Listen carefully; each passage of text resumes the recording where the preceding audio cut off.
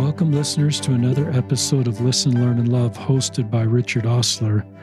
My guest on today's podcast is a queer BYU student joining me via Zoom, David Schill. Welcome to the podcast, David.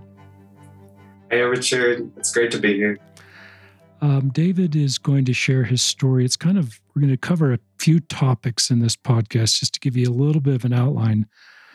David's going to share his experience. He's a returned missionary from Milan, Italy, BYU student, third year in civil engineering and international development. He identifies as queer. He'll talk a little bit about that. He'll talk about being a survivor of a sexual assault and how that plays into his gender identity, his orientation. And so stay tuned for that. It's a little bit of a trigger warning. We're talking about sexual assault. We're also going to talk about, and David will give us insights on a report Brigham Young University published in March of 22 called Report on Campus Climate Survey on Sexual Assault. And within that survey results are some LGBTQ-related research. And David will give us some insights into that, and that will be helpful. David will also talk just a little bit about what's going on at BYU. I think this will be a helpful podcast if you're at BYU, if you're thinking of going to BYU, if you're a parent, wondering if your queer kid would be okay at BYU or thrive, and if you're just trying to learn better how to support queer Latter-day Saints, our joint prayers, this podcast will help you, and it'll give you insights to bring us together as the same human family. Is that okay, David, for an introduction? Thanks so much, Richard. That was a great introduction. I love what you said about thriving. And I really want to say that I truly believe that queer people can thrive at BYU if they are in the right circumstances, if they have the resources that they need, and if they have a feeling of community. All of these things can really contribute to someone's feeling of belonging and can help people thrive, especially queer people. A lot of my work is exactly that, is empowering queer students. That's kind of a life goal of mine, a mission of mine while I'm at BYU. I work with the outreach committee of Cougar Pride Center, which is an LGBTQ plus resource center for BYU students, sort of as a stand-in until BYU has one.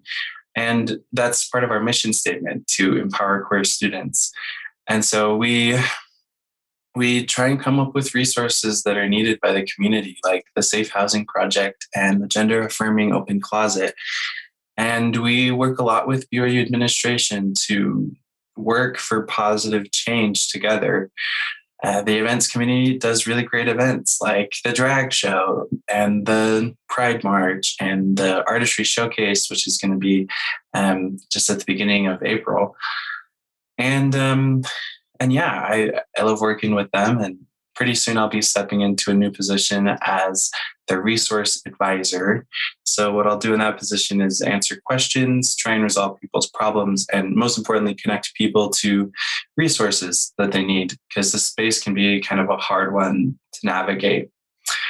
So I just want to invite all the listeners, if you have any questions or you need any advice about anything, I can do my best to answer them. And yeah, I'll leave my contact information. You can reach out to me directly. And listeners, that's a great offer. David's been in this space at BYU for a while. He's queer. He's a BYU student. He's connected to the administration. I think he's sort of got a really good lay of the land, if that's a term, of the BYU experience for queer Latter-day Saints. So in the show notes, we'll link to David's Twitter, his Instagram, and Facebook, and you can DM him on any of those. And David, tell us how to also spell your last name so listeners get that right.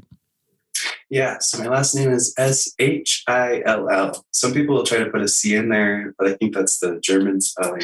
It's anglicized in some way. But anyway. That's great. Thanks for your work you're doing at BYU. You're in the middle of this experience in the LDS Church and being queer, and I think sort of most of that interaction is happening at BYU. So thanks for being on the podcast. Yeah, go ahead and keep sharing your story. Awesome. Yeah, let's. So what I want to do is first talk about the findings of this report. It was a really fascinating report, and the stuff about LGBTQ students was actually kind of out of nowhere. You know, I opened it not thinking much, and then I looked through and it started to have some really interesting things, and so I'm going to share them right now. So I'll provide comments, why certain findings might be that way. I'll tell some of my experiences, get Richard's thoughts on it too. And then I also want to provide solutions, some ways that we can improve the wellness of queer students on BYU campus. So with listeners, this is a public report, so we will also put a link to the report in our show notes. It's 18 pages. You can print it out and review it. Go ahead, David.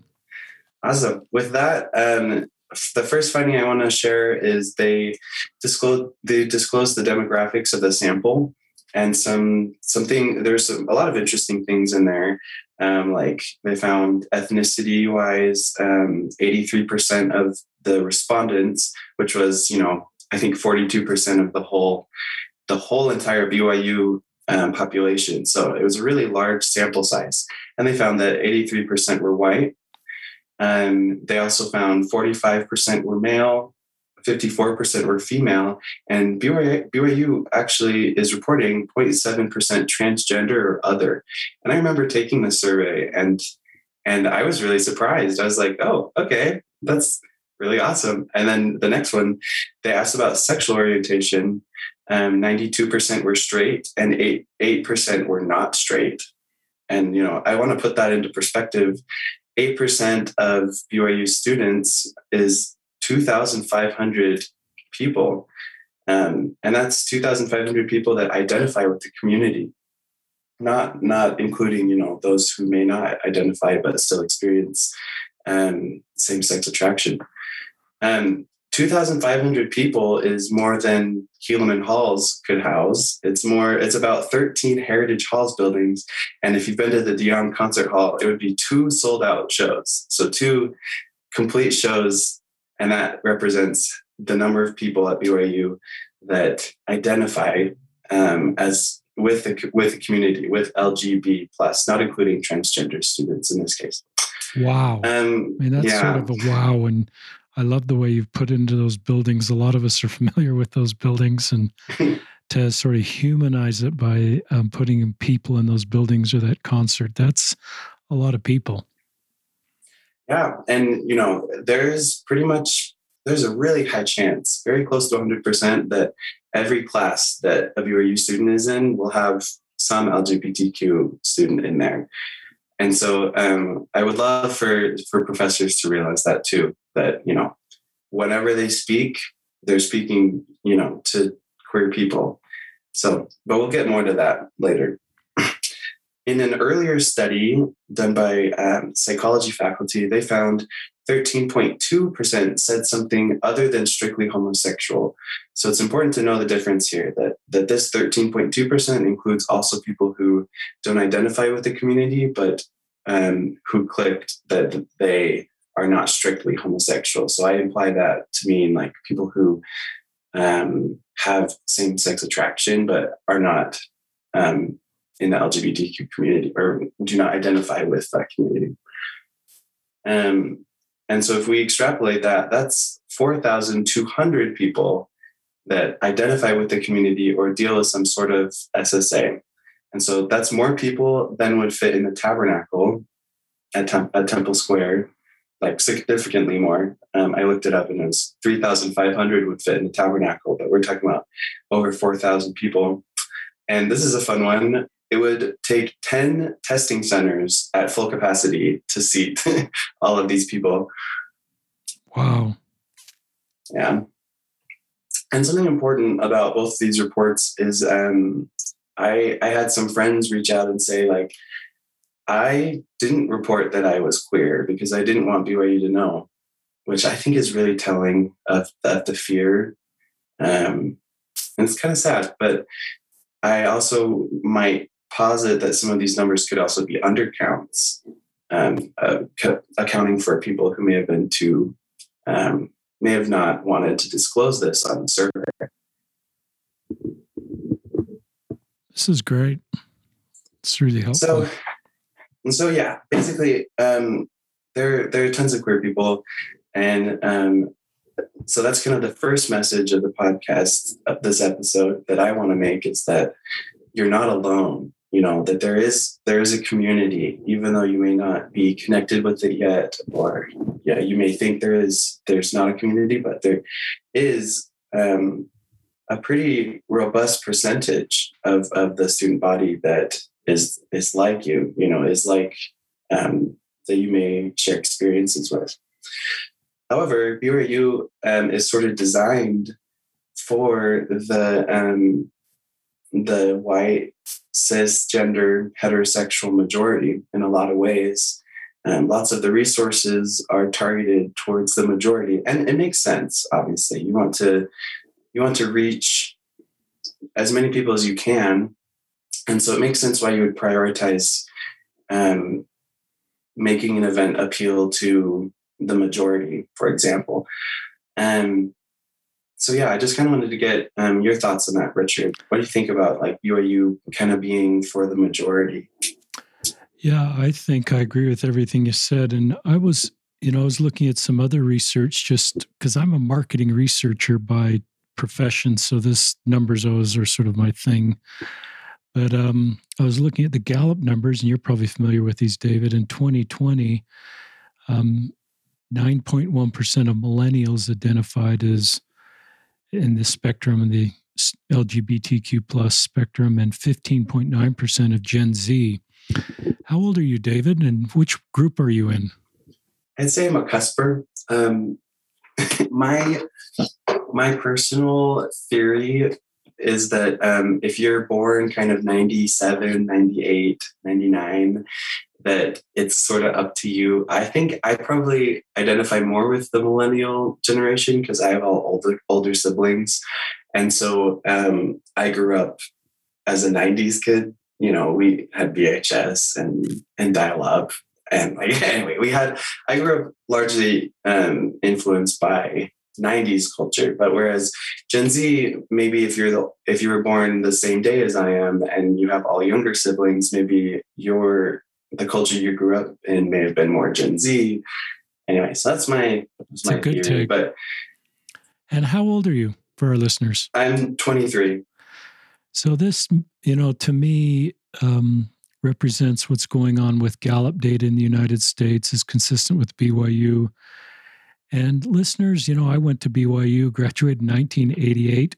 I believe, and you can agree or not agree, that if people during my age, there'd been less, it had been less, just been easier to be queer. My guess is actually the data would be the same. And that's a whole nother podcast, but I think there were just as many queer students at BYU in 1988 when I attended as there are right now where you're attending.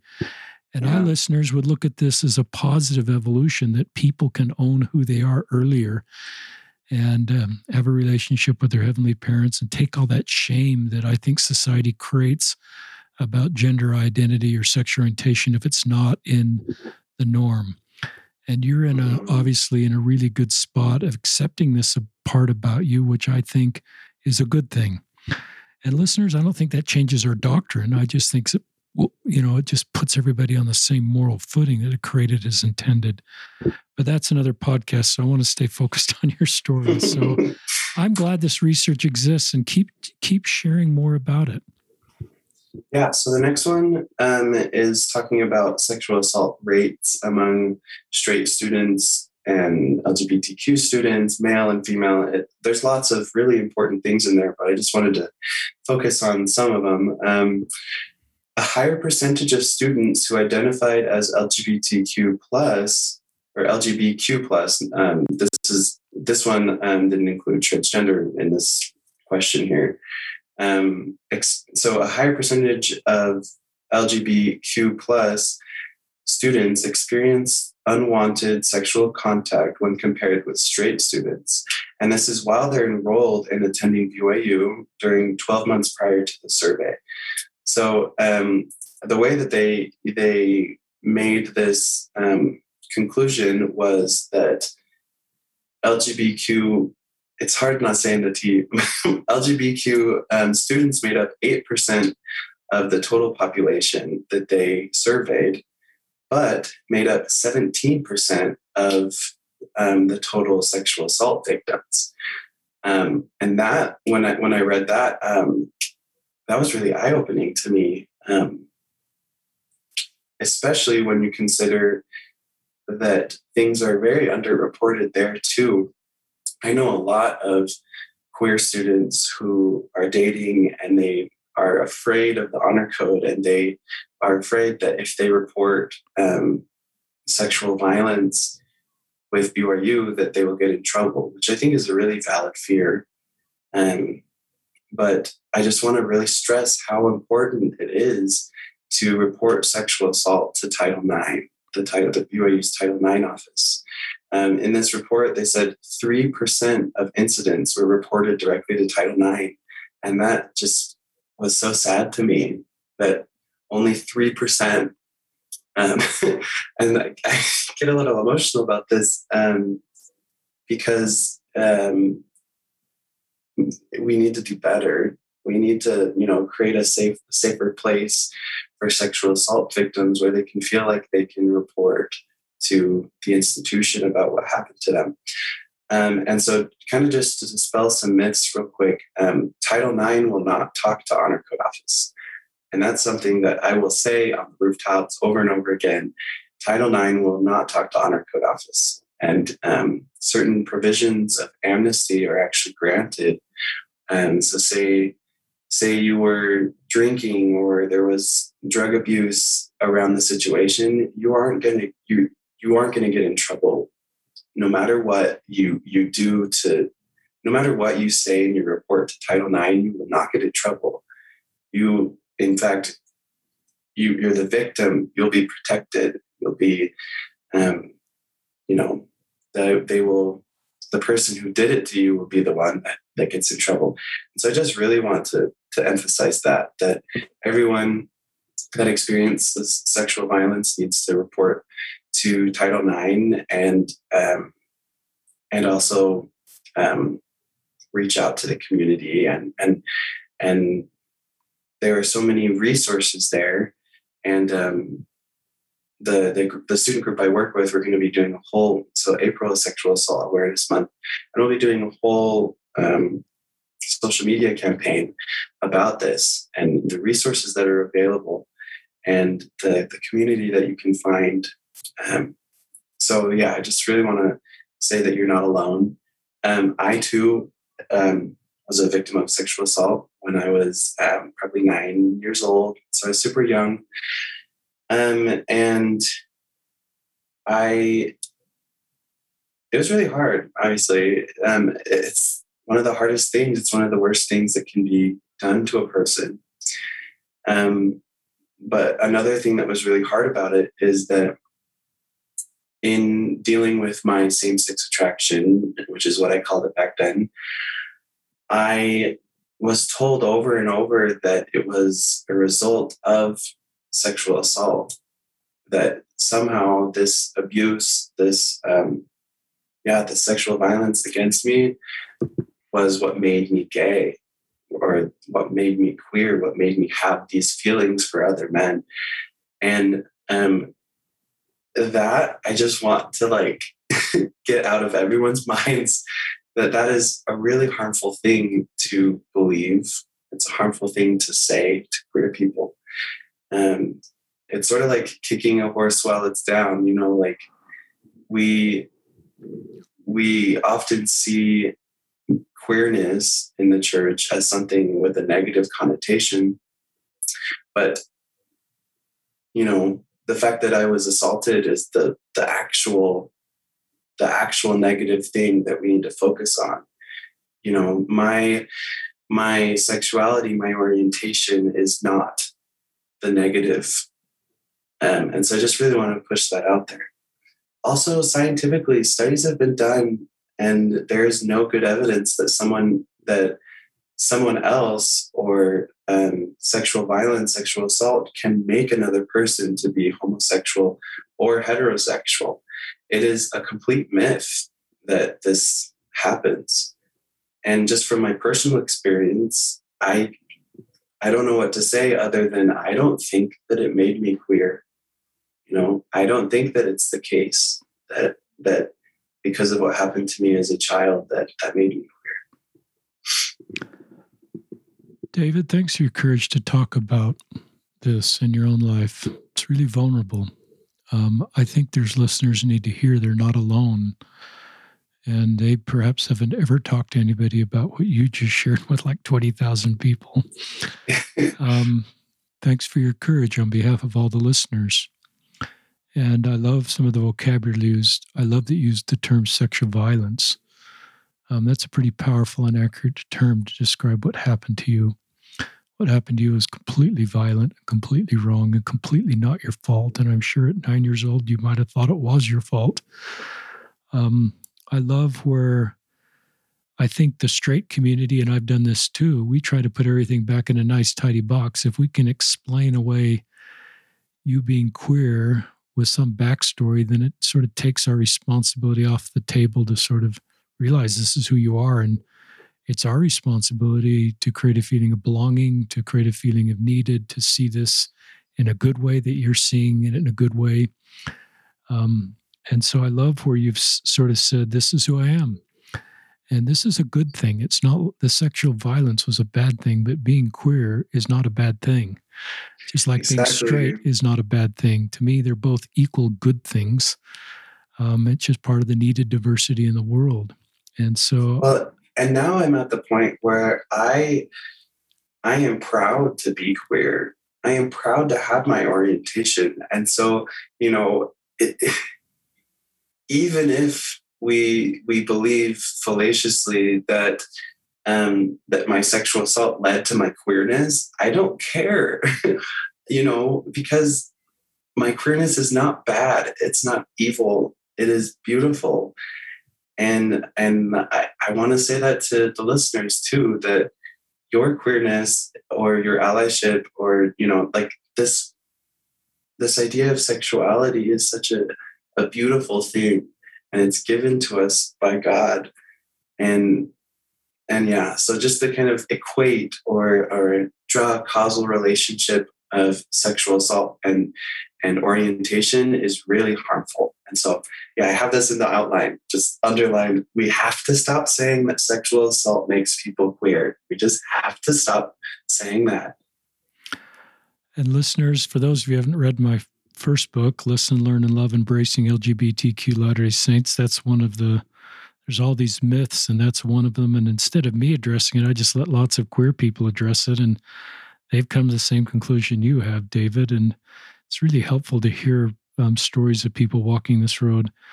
This is a little bit of a tangent question, but you're in your early 20s. What would you say to your 9, 10-year-old, 11-year-old self if you could talk to that younger self who wasn't talking to anybody about, this sexual violence occurring in your life and may have put you in a pretty dark spot? Just that's you talking to other people too. They're in a tough spot right now. What would you say? Yeah, I think I'm a pretty action-oriented person. So the first thing I would say is, David, you have to tell your parents what happened. You have to let them know, because they will make it stop, and they will hold the other person accountable. And I think that's probably the hardest thing for sexual assault victims, is opening up about it, because you have to revisit it. And you have to recount the details to police or to other officials. And it's so hard, but it's so worth it to get it out there, because it will also stop happening to other people. And it can end the cycle of sexual violence. And so I would say, David, you need to tell your parents, and And then next, I would say, you're not alone, that there are many people that deal with this, many other boys that deal with this. And yeah, that things will turn out okay. And that you will be happy, and even more that you'll be able to experience anger towards this. Because for a long time, I was sort of, Stockholm syndrome is what I would label what I was dealing with, in this idea of immediate jump to forgiveness, immediate no, it's okay, it's fine, kind of minimizing it. And I would say, David, you can't minimize it, and you're allowed to feel angry about what happened to you. So yeah, I've definitely, I think that's all. It's great. It's really helpful. Let's talk just more about the survey results. Keep sharing results with us.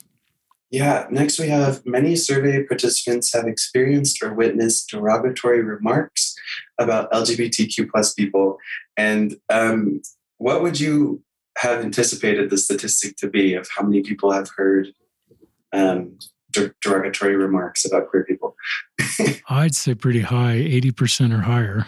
Yeah, that's what it was. 74% is what they found.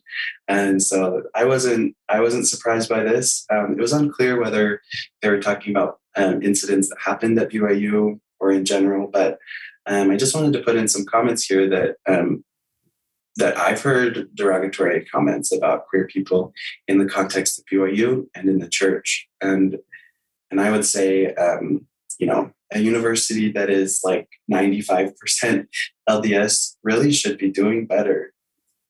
We should all be trying to build Zion, a people of God, a beloved community, whatever you may call it. We need to be focused on that, on building, a community where everyone can belong. And really, members of the church should be the most affirming, because they're the one that is we're the ones charged at baptism to mourn with those who mourn, and Jesus was the first one to stand up for the oppressed. He was the first one to help the minority and the downtrodden, the outcasts. And so, yeah, I think really a big call to action is members of the church need to do better. BYU students need to do better in order to live the religion more accurately, more fully. And honestly, people who are in the church or come from a background of the church are and find this path. They go through this cognitive dissonance, the contradictions, this hard mental work that it takes to become LGBTQ plus affirming. They're salt of the earth. Some of the kindest people that I know have dealt with this. And so I'd say it's a trial. It's, may come with lots of faith questioning and lots of doubts, but it is so important, not just for queer people, but also it improves the lives of the person becoming an ally. Love that. And so, yeah. Love that. I love the word Zion. You use that word. I love the word belonging, and those words I think about a lot, David. And I used to think Zion is we all become the same, because I grew up in a very homogeneous part of Salt Lake City, and I thought that's what Zion was. We all live in the same zip code, all the same skin color, we all the same political party, we all were straight. I didn't know anybody not straight growing up, and so I thought that was Zion, and certainly that was great. I don't want to take anything away from that, but I think Zion is not sameness, but it's unity. And it's taking all these beautiful different attributes that we have as children of loving heavenly parents, and then it's using them to lift the hands of others, to reach out to the most marginalized and help them feel like they belong. So I love those two words that you just shared, belonging and Zion. And just this feeling, this is who you are, and it's a good thing. It's a good thing. It's not going to change. And there will always be queer people in the church. There will always be queer people at BYU. And yeah, I think we as Christians, but certainly as members of the church as well, are very equipped to be able to love. We have how many general conference talks on loving the unlovable? How many stories from the New Testament of Christ, being offensive to the majority, being offensive to those in power, but standing up for those who needed it. And so sometimes I think we also need to stand up to power and say, no, I stand with marginalized communities. And it may not be popular, but I have the prerogative, I have the duty to be one that stands up for others. I love that. Yeah, keep sharing with us more about the research. Yeah, so this piece of the survey is kind of the hallmark, the shiny jewel of the whole report. And it covers attitudes of LGBTQ plus and straight students towards their experiences on BYU campus. So the questions that were asked were, I feel safe when I'm on BYU campus. I'm happy to be a student at BYU. I feel valued as an individual at BYU. I feel like I'm a part of BYU. I feel close to people at BYU. And I believe there's a clear sense of appropriate and inappropriate behavior among students at BYU. So in all of these, queer people disagreed more than straight. So I think, Richard, you calculated out like the point discrepancies, but on each one of these, we see that queer people feel less safe, less happy to be at BYU, less valued, less a part of BYU, less close to people, less, they had more ambiguity about appropriate and inappropriate behavior. And could you share those point discrepancies that you have there?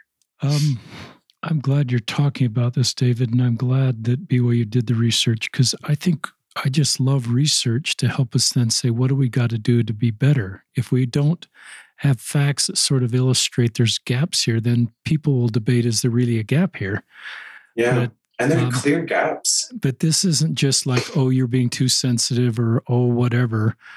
This is real data on people's lived experience that are queer and at BYU and have sort of said, I'm going to be at BYU and know this could be choppy waters. So it takes a little courage just to go to BYU in the first place, because I think everybody that enrolls at BYU at that point knows they're queer.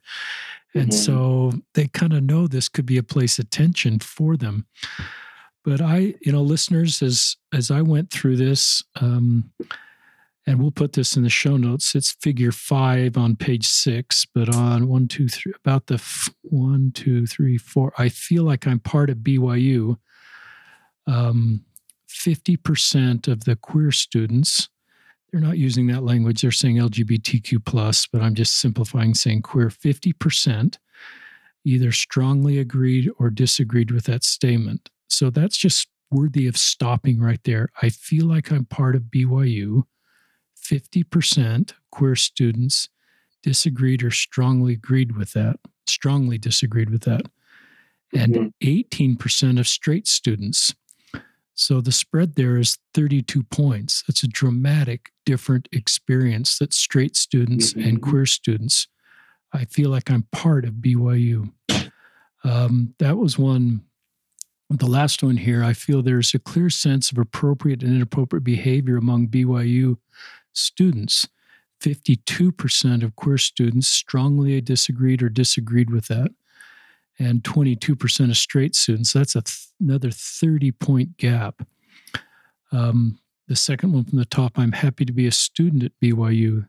36% strongly agreed or disagreed, while 8% of straight students, so that's a 28-point gap. So these are just areas where I call it gap analysis. We do these reports on a consumer basis, and this is more important because these are real human beings with sort of major feelings. And I would think if we did this in our congregations, we would find the same general results.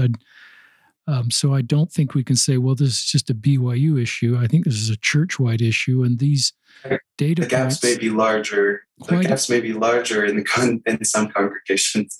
Yeah, I think you're probably right, David. And so this just kind of is eye-opening research that then I think we go back to our baptism covenants as David invited, mourn, bear, and comfort, and say, what can I do in my circle of influence to improve the experience for queer Latter-day Saints?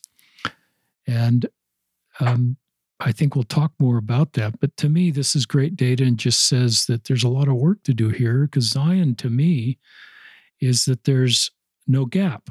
That would be Zion, David, is that I think there's going to always be a group of people that are going to, I don't think it's probably a realistic goal to have 100% of the students at BYU say, I feel like I'm a part of BYU. Maybe the gospel of Jesus Christ, that's possible, but it's still a mortal organization with mortal people. But I think the goal here is that there's no gaps between queer students and straight students. So clearly there's something going on here. And to me, this is just one of the areas we're not to the finish line. We just have more work to do. More thoughts that come to your mind, David? Absolutely. And I actually really appreciate that BYU did this so much because these are laying out specific needs that need to be met. So, and I basically made this little chart here of the needs and some possible solutions to each of these needs. So some needs that were presented in this figure were safety and clarity about what's appropriate, what's not, happiness, involvement, connection, and value. And I'm just going to talk about each one of these and how BYU, but also the community in general, can improve these measures, because I can speculate that they will probably conduct the survey again. And I hope they include these questions, and maybe we'll be able to see progress in a couple of years. And so I really appreciate that they did this a lot. And the first one's safety. So first I want to mention, I wanted to talk about what would make someone feel safe and not feel safe. And I think when we talk about not feeling safe, I think about a roommate situation that I had where I wasn't able to go home and, be myself. I was never home, is what it turned out to be. And so, and that was as a result of, hate towards LGBTQ people that I was noticing in overheard comments and, things around the house. And it was a hard situation to be in. And so I would say a lot of queer people are in that situation where they don't feel safe at BYU because of their house. It could be.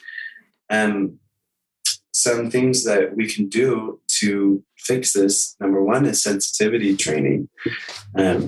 Students and faculty alike need to learn what to say and what not to say. I don't expect my parents to say everything perfectly, but I do expect them to try. I expect them to possibly go to a sensitivity training and, have a dialogue and be told this is appropriate, this is not. And I think sensitivity training for students and faculty is something we can expect, and is something that would mean so much to so many people, not just sexual minorities, but also racial and religious minorities at BYU would also benefit from this type of thing. We also need a really robust way of reporting discrimination and hate. The student should feel like BYU is on their side. I know a lot of times what happens is a queer student may be dating and they're afraid of reporting their roommates or someone they see in fear of retaliation, that they'll get reported for being queer and dating. And I see this a lot, and I experience this, I see lots of people afraid of kind of a revenge, this aspect of they would report hate and discrimination to the Honor Code Office or Title IX, but they don't want that person to then retaliate. And I see that. Also, we need to have a concerted effort to decrease the gap in sexual assault. We saw earlier in the survey that queer people are sexually assaulted at higher rates than straight people. I'm not an expert in prevention, but I know there are people, and I think that could look like trainings on sexual assault in queer spaces. And there are many other interventions that BYU could do to specifically decrease sexual assault against queer people. So that's safety. Next, we have clarity. So I think this is mostly, it could be the honor code. It needs to be more clear about its policies. It needs to dispel myths that people may have about it. But basically, that's one of the largest gaps we saw, is that queer people don't think that there is a clear sense of appropriate and inappropriate behavior. And I think the honor code could probably do a lot to help with that. And also sensitivity trainings could help with that, because this statistic could also mean maybe students don't feel like straight students know what's appropriate and inappropriate to say. And so sensitivity trainings could help with that as well, to really establish this is appropriate to do and say, this is not appropriate to do and say. Next, we have happiness. I'm happy to be a BYU student. I think we could have more CAPS therapists, more that's the counseling and psychological services, more therapists at BYU, and just in general, more psychological resources for queer students, less of a wait time to get a therapist. I think that's something really important that BYU could do. And also, I think more allyship, more straight students reaching out to queer students and saying, hey, I hear this hard thing happened. I just wanted to check in, make sure that you're okay, stuff like that. Involvement. I guess I want to leave some space. Do you have any comments about? No, this is great. Keep going, David. I've got a lot. Good. Our listeners want to hear from you. Next, we have involvement, and it's kind of what I was saying earlier, how BYU is sort of designed for the traditional straight, white, cisgender LDS student. And so let's reach out to minorities. Let's have events targeted for queer students, and maybe events targeted towards Muslim students. And, let's really make a more concerted effort to involve them in BYU and involve us in BYU. Also, connection, I think, is just so important. I think a real weakness is that queer people don't know where to turn when they need something. Whereas at other universities, it's a no-brainer. You go to the LGBTQ plus resource center and they can help you with your problems. But there is no LGBTQ plus resource center at BYU. There aren't clubs on campus for queer students to build community. And so I think that would be really good to have, as a church sponsored, a BYU sponsored something that will connect queer students to resources that they need, and also provide opportunities to build connection, to build community. Because I think what's happening right now is queer people are building community elsewhere. They're building community outside of BYU, because BYU won't let them build the community within it. And I think that's what's leading to this idea, this statistic of people don't feel like they're part of BYU, because they have their BYU life and they have their queer life. And BYU has basically said those can't touch, they can't intersect. At least we won't let them. we won't provide a bridge there. And so I think that would be really helpful too. And as far as allies go, allies can be really educated on resources too. And they can know about all these things, and they can reach out to queer people that they know and say, hey, I hear you're struggling with this. Here is a resource that I think will help you. And so I think allies can do a really good job in this era, as well as we kind of damage control. And, we're not allowed to have that resource center now, but that's okay. Well, we as a community will band together and we'll try and be as effective as we can. And so, yeah. Any comments on that? I love the way you've gone kind of one step further. You presented the research results, and then you've talked about sort of how to close the gaps here in a really thoughtful way. I hope listeners picked up that everything David said doesn't require a change of doctrine. It doesn't require us to not support our leaders. To me, these are things that we can do. And I never thought, I'm aware there's no BYU club or resource center, but I didn't really connect the dots as much until you just talked about what's happening at BYU is people need community. So you're forming community outside of the BYU circle, but it's causing, and if that were in the BYU circle, then it creates more of a connection to BYU. If BYU has its stewardship to provide for all students, had these sort of resources under the BYU umbrella, that sends a message to queer students. It also sends a message to straight students that whoever was sort of making those jokes that you had to move out of, maybe that changes the perception for straight students when they see BYU saying everybody belongs here and these are specific resources for LGBTQ students. To me, community is just something that's needed for everybody as they're walking their unique road within a broader community of children of heavenly parents. We have communities all over the place for people, and so community to LGBTQ people, to me, is something that's really needed. So that was really helpful. I'd love some people, you've heard this, this is a little bit of a tangent, maybe it's okay to ask this now. Well, David, why don't you just leave BYU? That is a question I get all the time. So there's all these gaps here. A lot of people aren't having a good experience. If you don't like it, why not just leave? Why is that a really painful thing for you to hear? I think it's painful. That's a leading question. A good podcast host would ask an open-ended question. I mean, like, my response to that question is usually like, oh, good point. I hadn't thought of that. Like, of course I've thought about that. I have applied to the U. I have gone through the whole process of figuring out how my credits will transfer. I think that's a healthy part of being a queer BYU student and sort of a mandatory thing.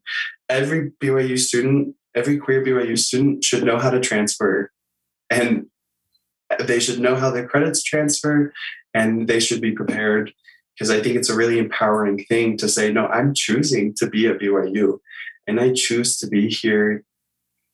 I choose to be here every day, and I have to choose to be here. But I choose to be here. And I think my thoughts on this are like, well, if all the queer people left, is that what you want? If all the queer people left, BYU would be way worse off. And these kind of things would not happen. Queer people will always exist at BYU. And so if people, if they leave, if everyone leaves, that leaves an even smaller minority that has to stand up for themselves. And I think BYU is making progress. And I think it may be slow. It may be really hard to be a BYU student at times. And, it may even be homophobic things over the pulpit in a devotional, or it could be comments from BYU admin or professors. But in the end, I feel really empowered to try and put an end to those things. And other than that, I do have so much support. I have support of my friends, and I even have some professors. I knew about your book, Listen, Learn, and Love, because I saw it in my professor's office. Cool. And I see I see safe space stickers and ally pins and stuff like that. And like, it makes it okay, and yeah, it's hard, but it will be okay. And I will be okay. And so those are my thoughts. Really good thoughts. And I would guess if I talked to you in high school when you're growing up in Arizona, you wanted to go to BYU. Part of your motivation for getting good grades, it's really hard to get into BYU. It's a great school. I'm assuming the day that, however it came to you that you'd been admitted to BYU was a great day. Mm-hmm. And so I think we listeners, we just have to recognize there's a lot of people whose life dreams are to get into BYU and they want to be there. It's a great academic experience, and there are supportive people for queer people. And so I think it's really dismissive when we say to somebody who's having a difficult experience at BYU, well, just leave. I think that sort of takes away our baptism covenant to mourn, bear, and comfort and keeps us kind of emotionally safe and just say, well, just leave. We don't, it's sort of like saying we just want this straight, heteronormative college. But I think if we look at Jesus, I don't think that's what Jesus would do. He seemed to me to be a gatherer versus sifter. Everything that I can see in his ministry was to gather his children and not sift them by these kind of shaming comments. Why don't you just leave? I do love I love in a pragmatic way that you, and I think this is just smart, that you know what credits will transfer and just making really informed decision that if at some point this isn't going to work for you, I think that was really smart. And that's probably great advice to new BYU queer students, just sort of understanding this could become a reality of their experience and not to get surprised. So that was really golden advice. But go ahead, David. Yeah, I wanted to add also many queer students do have to transfer. And I want to really validate space, that I feel extremely blessed to have the support that I need and to have all the resources that I need in order to stay. I also acknowledge, for me, sometimes it's been, decided on a hair. I could very well be at the U right now if, XYZ had not happened and worked out in a specific way. So I really want to also mention that transferring is a great option for a lot of people. There's another segment of this podcast, but while we're here, talk to high school age LDS students who really want to go to BYU and are queer. What advice, and you may get those messages right now, and you may get some more because of this podcast, but talk to that group, what general advice you'd give them. I won't be prescriptive. I won't say you should come to BYU or you shouldn't come to BYU. But I will say it's hard.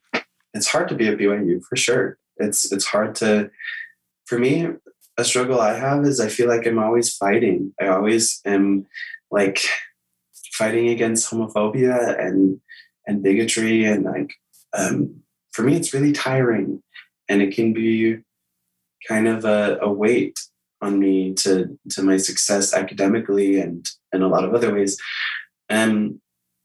So we need to acknowledge that for sure. And then also validate all the reasons you want to go to BYU.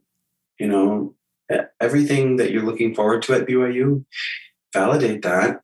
And honestly, it seems cheesy. Make a pro and con list and say, am I willing to have this good in exchange for this bad? I have a lot of sacrifice, and you may experience burnout and so many things that come with the college experience and that are amplified by the queer BYU experience. Am I willing to do all this in exchange for this experience? Anyway, so I would say it's really a personal decision. I love that. That's a great answer. Keep sharing with the things you'd like to share with our listeners. Yeah, so I have one last thing, and it is value, is what we're talking about. Everyone needs value. Everyone needs to feel valued. And I think a really important thing in showing value for and showing that queer people are valued is visibility, is not being afraid to talk about queer things. And, we see in Florida this Don't Say Gay bill. And I think that's kind of really colored my understanding of my BYU experience, where I feel like we are in kind of a don't say gay atmosphere, where people are afraid to talk about it because they may offend a group or another group. And so I think saying gay, talking about queer issues is so important. And calling things what they are, and showing every part of someone, like we could have BYU social media accounts could tell stories of queer people, and they could not be afraid to bring that up, because I think that sort of visibility does a lot. I think we're really learning, we as the community are really learning how important visibility really is. Yesterday, the Y was lit in transgender colors for a little bit, and then in rainbow colors. And that was, for me, a really beautiful experience, and kind of it gave me just like a little glimpse into what the world would look like without homophobia and transphobia. It gave me a glimpse into like, what would my BYU experience be without all of the baggage of hateful comments and that kind of a thing. And it gave me so much hope for like that people, more and more people are standing with the Rainbow Y. More and more people are saying, no, this is a good thing. I'm so glad that it's happening. Just some comments that were on Instagram. Some people were saying, pretty generic stuff like, I loved it. This is the best news ever. Best thing I've seen all semester. This makes me so proud. This is such a beautiful thing, showing their support. But I also want to highlight that some people were immensely moved by what happened last night. And I'm just going to read these. It's things like this that make me think maybe I can get through school here. That is such a beautiful comment of hope. And after a hard day of nothing but transphobic headlines and vids, this brought me joy. Seeing the trans flag hit different. Nobody seems to care, but those people do. Those parents cared. And it was done by a group of moms and dads and parents. And I think that's another beautiful thing that, us BYU students, we can't do it anymore. So the community stepped in and did it for us, which I think is another beautiful part of this. Another quote, I was with my friends and just started crying. The courage and love displayed tonight was chilling. Thank you, thank you, thank you. This was nothing short of a miracle for the LGBTQ plus community. It means everything to have people stand up for me. You make me feel safe. A powerful message that LGBTQ plus students aren't alone. And here's another story. Lately, I've been really worried if any BYU schools would be a safe space for me. I'm worried that I wouldn't have a community there. This encouraged me to get better grades and have the drive to be with a beautiful community. And as someone this is a high school student looking at BYU. Everyone's eyes are on BYU. And so what we do really matters. Here's another comment. I was having a horrible day and was terrified about coming to Utah. And I spent 12 hours driving from Cali stressing about if people would be okay. And if people would be okay for me to be a bi-trans person. And then I saw the Y lit up and I started crying happy tears.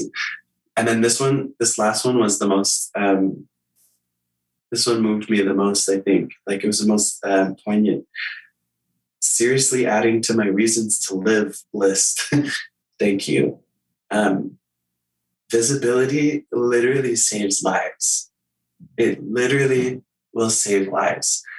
And anyway, it's just so important. And I also want to point out that the more we're exposed to something, the more okay we're okay, the more okay we are with it. And the more something happens, the more people see the purpose of it, the more people know queer students and queer people, members of the church, the more people will love them and understand their experience. And so exposure is everything, and love and courage are contagious. And visibility is so important. And I really want to stress that, like, none of this is a contradiction to the church or BYU's mission or aims. And like you were saying earlier, Richard, we can do this. These are all things that we can do. We don't have to change doctrine in order to do any of these things that I was saying we should do. We don't need to change doctrine to make LGBTQ plus people feel safe or welcome or valid or included or connected or valued. There's so much that we can do now in this space to increase this wellness, all these wellness measures of queer people. Those comments brought tears to my eyes, David. For context, listeners, and sometimes you listen to these podcasts after an event, we're recording this on March 20th, and on March 19th, 2022, the Y was lit up, first in trans colors for the first time ever, and then traditional pride colors. And I love, I've been tweeting a lot about my trans friends and just felt they need extra air cover right now. But here's the things I wrote down as you're reading these comments, David, is it didn't cost straight people anything. Mm-hmm. It's not like having the Y lit up or visibility, I think, is the principle here. I think the Y is a deliverable of visibility. You come back to that word over and over again, and value. So to me, the visibility is the principle here. We kind of in our church go to principles. Mm-hmm. And perhaps we need the lie lit up by allies right now to just give visibility. As BYU, hopefully you'll do a better job of creating visibility within the BYU umbrella that you talked about earlier. And maybe we won't need to light up the Y at that point, or maybe BYU will light it up. I have no idea. That would be the goal. That would be awesome. But some people say, why do we need to do this? And I think, as you pointed out earlier in the podcast, straight people are having a really generally good experience at BYU. And to have visibility for LGBTQ, it's not like a fixed pie game where we just made it less happy for straight people. Their lives are just the same. I've got a straight son at BYU, and that didn't cost him anything. His life didn't change at all just because these comments were made possible. And if you look at these comments, I wrote down the word hope. And what a gift you give to other people to give them hope. Seriously adding to my reasons to live list. The woman, I think it was a woman, but it might have, I don't know if I know that. It was somebody driving from California, a bi-trans person. And then that teenager wondering if he or she could come. So to me, the value or the benefit of visibility is hope and belonging in Zion. I also wrote down, we have these terms in our church that I think of differently as I've aged into this space and aging in general, but I think of peculiar people. And you in your podcast said we should, as Latter-day Saints, should be the best at this. I think our doctrine allows us because we all voted for the same plan in the pre-existence. We're all spirit children of the same heavenly parents. We should be the best at loving and supporting so we should be a peculiar people and be known as leading on LGBTQ and being kind and inclusive. And everything you've said here doesn't require us to change doctrine, as we both pointed out. I also recognize that we're talking a lot about the gathering of Israel. And listeners, in my earlier days, I would have thought about the couple that's praying for the restored gospel. The missionaries are knocking on the door right after the prayer. And that's part of gathering of Israel. And many of you have had experiences. But to me, gathering of Israel is queer BYU students and queer Latter-day Saints. And they're part of Israel. And they feel pretty sifted at times. Yeah. And so the things that you've suggested and the things other people are trying to do at BYU, administrators, faculty, fellow ally students, queer students, to me, that's gathering of Israel. It's what President Nelson's talked about. He hasn't talked about it in these terms, but I think he's teaching a principle that's part of our doctrine. He's teaching our doctrine. And we're called to gather. And Israel, you are Israel, David. And we need you. And we're going to lose. We're going to lose so much. Like, we have so much to lose if we don't act soon to include our queer brothers and sisters and siblings into BYU, but also into the church in general. There's so much at stake here. This is someone's entire life, their entire perceptions of God and spirituality that can be ruined by harmful comments and by, by potential abuse of power in a lot of ways. I'm just deeply moved. You give me hope, David. Hope. Say again your age. You told me and I forgot already. I'm 23. So listeners, when I interview somebody, sometimes it's David's a pretty young guy, at least compared to me. I hope you recognize this is a 23-year-old.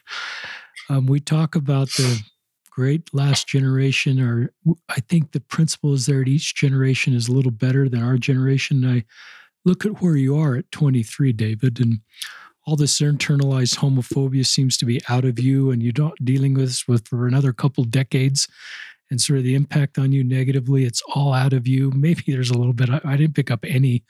You were very comfortable. No, I'm sure. No, there is. It's a struggle, but you're very comfortable with who you are. You're very honest about who you are. And to me, that puts you in an emotional, much better place to just have a relationship with your heavenly parents and make good decisions for the rest of your life. Just to be I think you're your very best personal self you've ever been right now. And that doesn't mean you're at the finish line, but to me, it gives me hope that I'm not talking to you at 43, getting to this point. It took you two more decades. And so, listeners, I think that's an improvement in our culture, in our church society, but it's especially credit to you and all the other queer people in your circle and in the church that are listening, just that you were able to be in a better spot earlier that I think allows you to make better decisions going forward. But to me, the things that David suggested and the message he's shared and the research, when I do these podcast listeners, I just invite us all to do what we can do in our circle. If you're an ally, it may not be your thing to go light the Y. It may be your thing to go light the Y. It may be your thing to go talk to a stake president, say, can we talk about this in our ward? Or can we talk about this in our family? So you got to kind of write your own story if you're an ally, the best way to be an ally. And you can listen to other stories and it gives you ideas. But I think we both invite you, if you're an ally, to just act on the impressions you felt. If you're a parent, there's some really wonderful principles of just saying kind things about LGBTQ people, even if you don't think anybody in your family or your young kids or your teenage kids are queer. It just teaches a principle that you're a safe person so that people can open up to you about the realities of your life. Whatever's going on with them, those can be our greatest moments as parents. If you're a local leader, I remember, and you've heard this story, listeners, just saying kind things the last year of being a YSA bishop about gay people on social media. And it was just what the church taught. And I was stunned. Actually, no more gay people came out to me, but some straight students, some straight members just said, okay, I can talk to this guy. I've never really been able to talk to this guy about this before.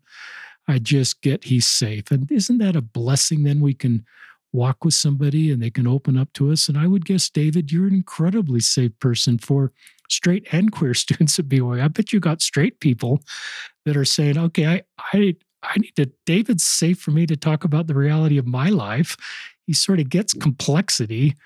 I'm going to go talk to David. So share some thoughts on all that, David.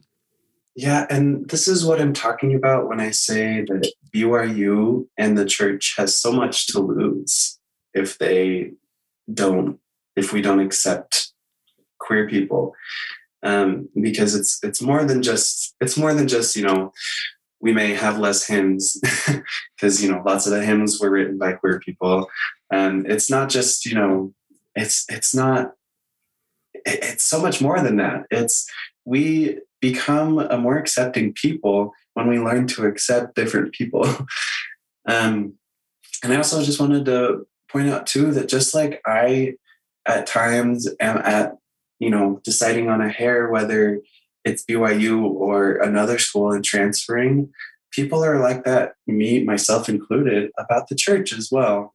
And I think we just need to also have lots of compassion for those that choose something that we don't. We need to have so much compassion for those who leave the church because of this. They may not be, myself included. I keep saying they, but I think I'm definitely in this place of like, I don't know how long I could do this. And, this may be, my time in the church may have an expiration date if certain things don't happen, but I know that I don't have to worry about my family disowning me, but I know other people do. I don't have to worry about, not being invited to family things. I know that my family will always love me. And they may say the wrong things and they may be homophobic at times, maybe, but they're trying. And that's all I'm asking is that families of queer people try and that they try to understand how difficult it is and show that kindness and compassion that we have been taught from the beginning. We've been taught since we're kids to be nice to others. And I think that's kind of the message of this whole podcast, not just this episode, but all the episodes. Let's just love, let's just let love prevail and let differences of opinion and other things, let's just, we can talk about them sometimes, but they shouldn't dictate whether or not we love someone. So well said. And I think I've always felt that, loving our Heavenly Father, the way we do that best, our Heavenly Parents, is how we treat and love others. And sometimes we set up this dichotomy in our culture. I don't think it's part of Christ's doctrine that to fully love and follow our Heavenly Father, we need to stop loving some of His children. I think the best way we do love them is the way we treat everybody. And the reality is the reality you just shared with us, that some queer members, some straight members separate themselves from the church. And listeners, I always invite everybody to stay in the church, but if they feel their best path forward is to separate themselves from the church, I just say, I'll walk with you.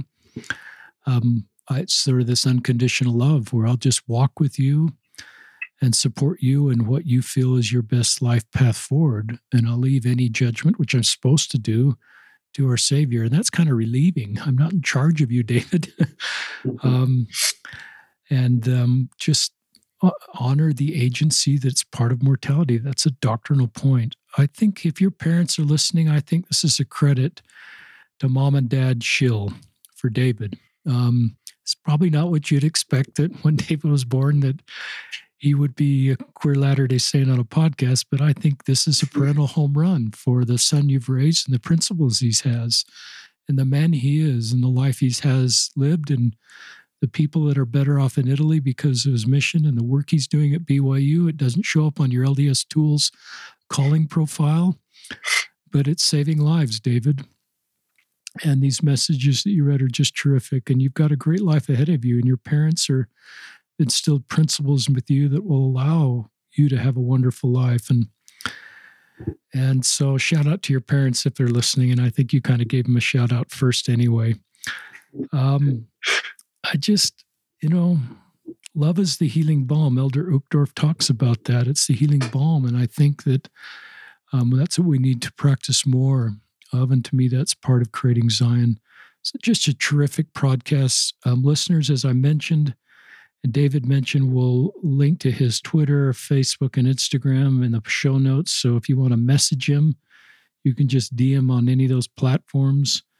We'll also put this research from BYU in the show notes. It's be a great discussion point in your family, in a ward council, a state council. Just talk about these gaps and say, they're probably out queer members in our ward and stake. What can we do to close these gaps? Even if we don't have anybody that's out, they're there.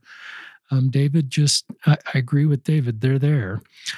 So we'll include that and just invite you to act on the impressions that you have on, if you're queer. David's given you some great thoughts about your best path forward, and if you were trying to help in this space as parents or allies. And I'll just turn it back to you, David, for any last comments. Well, I thank you so much for having me here. I'm glad that I could share this. I think I always want to make sure that we follow principles of like love and acceptance and, and unconditional love. And, no matter what someone does, it doesn't matter. It doesn't matter to me. It doesn't affect me. There are these principles that I think are really important that we covered, but I'm also glad that we really covered some really solid action items of what can we actually like reasonably do?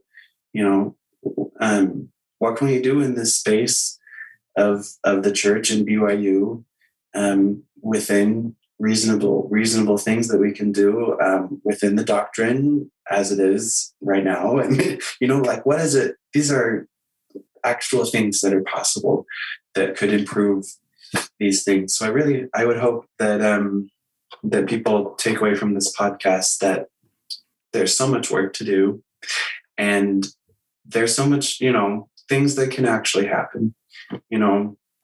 Some people may set the standard at the ceiling for BYU and say, we will only accept this. But in reality, if we really focus on these little things, these little changes to increase the wellness of queer people, that we can eventually build up to the ceiling, and we can eventually, do even better. And I think the goal is just progress, that we're always moving forward, and, sometimes we'll regress, take a few steps back, but we're always trudging, we're always pushing forward. Love that. So listeners, we'll sign off. This is David Schill and Richard Ostler signing off from another episode of Listen, Learn, and Love.